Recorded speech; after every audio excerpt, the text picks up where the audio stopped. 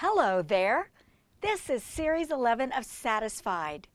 The Series 11 podcast enhance the Bible study covering the book of 2 Timothy in the New Testament. This study is called To Be Found Faithful. I'm Melanie Newton, just an everyday kind of woman who loves the Lord and His Word. In the last podcast, we looked at the truth about Jesus Christ and why He is a treasure given to us by our God. Today's podcast will cover Lesson 4 of this To Be Found Faithful Bible study. We will look at how to thrive as we stay faithful, no matter the cost. In the last year of His ministry on earth, Jesus called the crowd to Him along with His disciples and issued a challenge. We find it in Mark chapter 8. This is what He said. Whoever wants to be my disciple must deny themselves and take up their cross and follow me. Whoever wants to save their life will lose it, but whoever loses their life for me and for the gospel will save it. Later, Paul took that challenge and lived it out in his life. He gave up everything for Christ, and he chose to stay faithful to Him no matter the cost. He had modeled this for Timothy, so he could write Timothy in 2 Timothy chapter 2 and say this: "Join with me in suffering like a good soldier of Christ Jesus." A good soldier chooses to please his commanding officer and stay faithful to him. A faithful Christian chooses to please the Lord Jesus Christ and stay faithful to Him no matter the cost. As Paul was writing this letter, the Roman Emperor Nero had begun an all-out assault on Christians. They were targeted as haters of mankind because of their refusal to participate in Roman social life that was intertwined with pagan worship. In and around Rome, scores of Christians were arrested and put to death in very gruesome ways. Naturally, this would stir up fear among anyone claiming to be a Christian. This created a big problem for the churches because some Christians, being gripped with fear, were denying Christ in front of their tormentors and agreeing to worship Caesar in order to save their own lives. They were not choosing to stay faithful no matter the cost.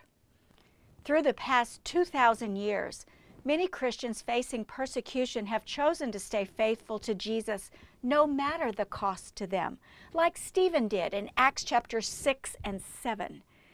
We call them martyrs. Our English word witness is a translation of the Greek word martyria, from which we get that word martyr.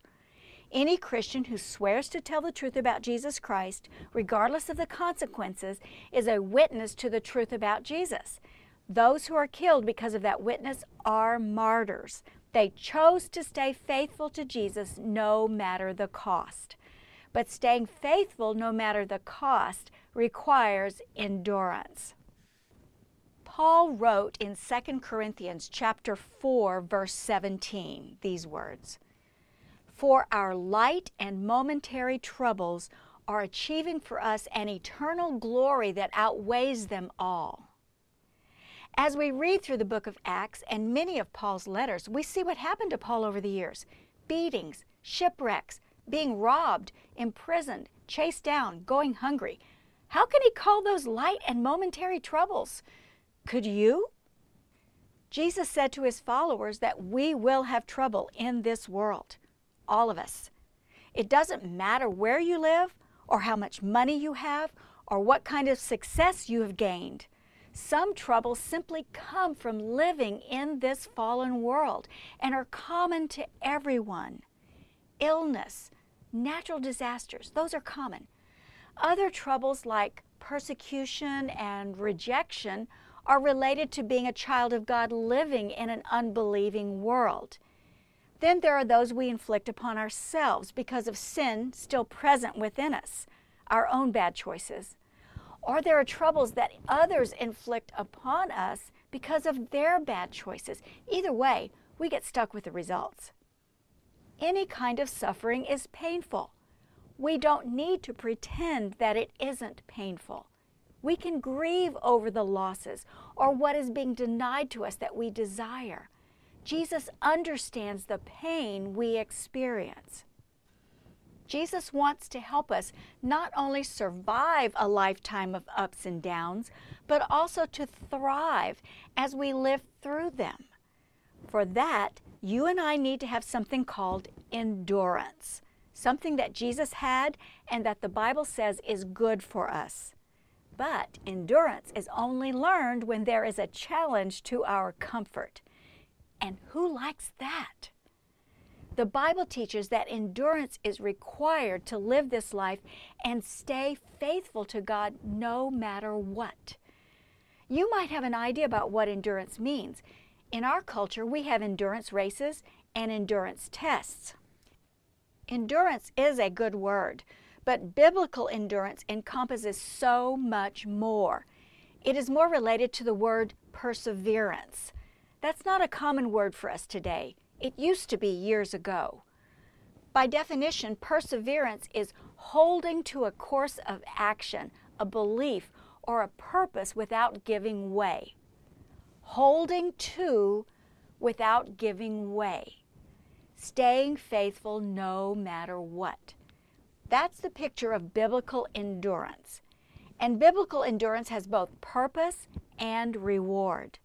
So let's learn a few truths that will illustrate the purpose and reward for endurance. These truths help us to stay faithful to Jesus no matter what. Truth number 1, endurance is good for us. The Greek word translated endure or endurance in the Bible is a strong word that means bearing under. It's holding up a load with staying power and stick-to-itiveness. It refers to tenacity to hold up under some long-term burden, not just getting stuck in traffic. If we think of that as suffering, we are trivializing what the Bible teaches. It carries the idea of whole life experience. The troubles that develop endurance aren't those of an afternoon. Biblical endurance is the quality that enables a person to stand on his or her feet when facing a storm head on. Endurance is good for us. It teaches us staying power for a long-term burden. Truth number 2, endurance makes us stronger. Think about how we can prevent osteoporosis, a condition where bones have lost so much density that they look like Swiss cheese, making them weak. Holy bones are not good for anyone, especially older women. But to have strong bones requires regular intake of vitamin D and calcium, plus load-bearing exercise. Nutrition alone won't develop strong bones. Bone needs to be stressed to become stronger. Bible study alone won't develop endurance. Just like load-bearing exercise makes your bones stronger, troubles that challenge your faith do that too. Biblical endurance through suffering makes us stronger. Truth number 3, endurance is necessary to grow up into maturity. Think about the process of human development. Teething, learning to walk and ride a bike, and adolescence are painful but necessary parts of developing into adulthood. The goal is to grow up into a fully functioning, responsible adult, right? What if my daddy never let me go away from home and experience challenges of personal decision-making? I couldn't grow up. What if my Heavenly Father never let me know any needs? I wouldn't know how to rely on Him for real strength. But here in America, we don't necessarily desire endurance. We get sidetracked with our comforts and our rights. Without endurance, we become satisfied with immaturity. We have men and women refusing to grow up into maturity in the workplace, in the home, and in the church. That's what happens when we overprotect children from going through troubles so they don't develop endurance and maturity. They've got a huge hurdle to cross when it comes to following Jesus. God's goal for us is to be mature and complete. Endurance is His tool to help us reach that goal, to grow up. Truth number 4. Endurance teaches us to depend on God more than on ourselves. Here's a popular saying that you've probably heard and likely seen on Facebook. God doesn't give you more than you can handle. True or false? Dear listener, this is a false teaching. It's bad. Why is it bad? Well, look at 2 Corinthians chapter 1, verse 8. Paul was in the center of God's will, doing everything that God purposed for him to do. This is what he plainly and unashamedly stated. I want you to listen carefully to this. We don't want you to be uninformed, brothers and sisters, about the troubles we experienced in the province of Asia. We were under great pressure, far beyond our ability to endure, so that we despaired of life itself. Did you catch it? They were under great pressure, far beyond their ability to endure. Paul used a Greek term that meant exceedingly, beyond our strength and power. Oh yeah, God gives us more than we can handle, on our own that is. Listen to Paul's next words, verse 9. Indeed, we felt we had received the sentence of death, but this happened that we might not rely on ourselves, but on God who raises the dead. Going through troubles is God's will for us. He allows things in our lives to challenge us, but His motive is not to trip us up. His motive is not to make us fail. He wants to develop that endurance in us. It is not so we don't need Him any longer, but that we would rely on Him more. What do we tend to rely upon? Usually, it's our own inner strength, our life experiences, our skills and know-how, our own logic. Paul had tons of experience figuring out how to get out of a messy, painful situation.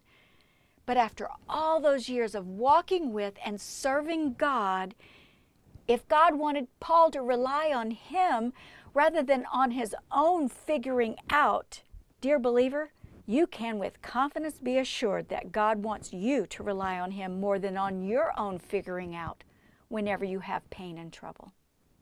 It's a given. God gives you more than you can handle on your own so that you will learn to rely on Him more.